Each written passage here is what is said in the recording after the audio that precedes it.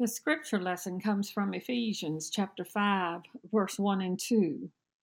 Therefore, be imitators of God as beloved children, and walk in love as Christ loved us and gave himself up for us, a fragrant offering and sacrifice to God.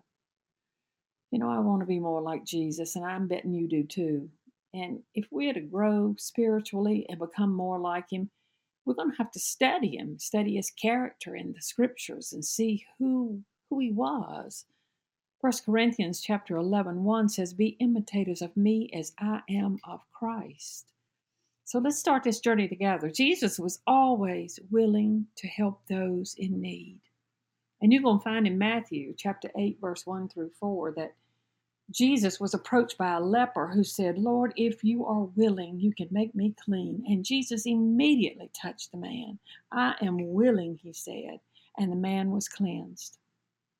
And then after this incident, a centurion in Matthew chapter 8, verse 13, came to Jesus and asked him to help his servant who was paralyzed and was suffering. And Jesus said, I'll go.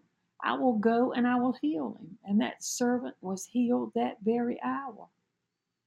So, to be more like Jesus, are we willing to help our neighbors and our friends? Or how about strangers that show up in our life? We may not have the gift of healing, but God has given each one of us gifts to fulfill our purpose.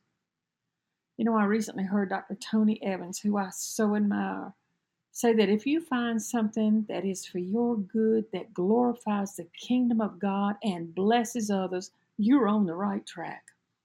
You will find your purpose. Simple kindness or listening to other people or offering compassion, these are gifts of the Spirit.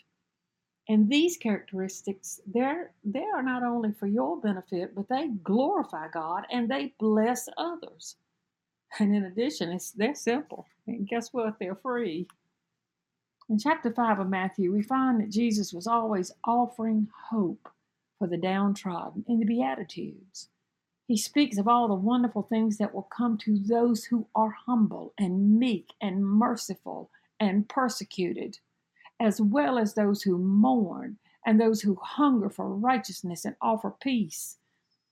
And every day we'll find people suffering in all sorts of circumstances who need hope. We've got to remind them of the joy that will be theirs when the Savior returns. They're going to be welcomed and comforted in the kingdom of God through mercy and the promise that they will see God and inherit the earth.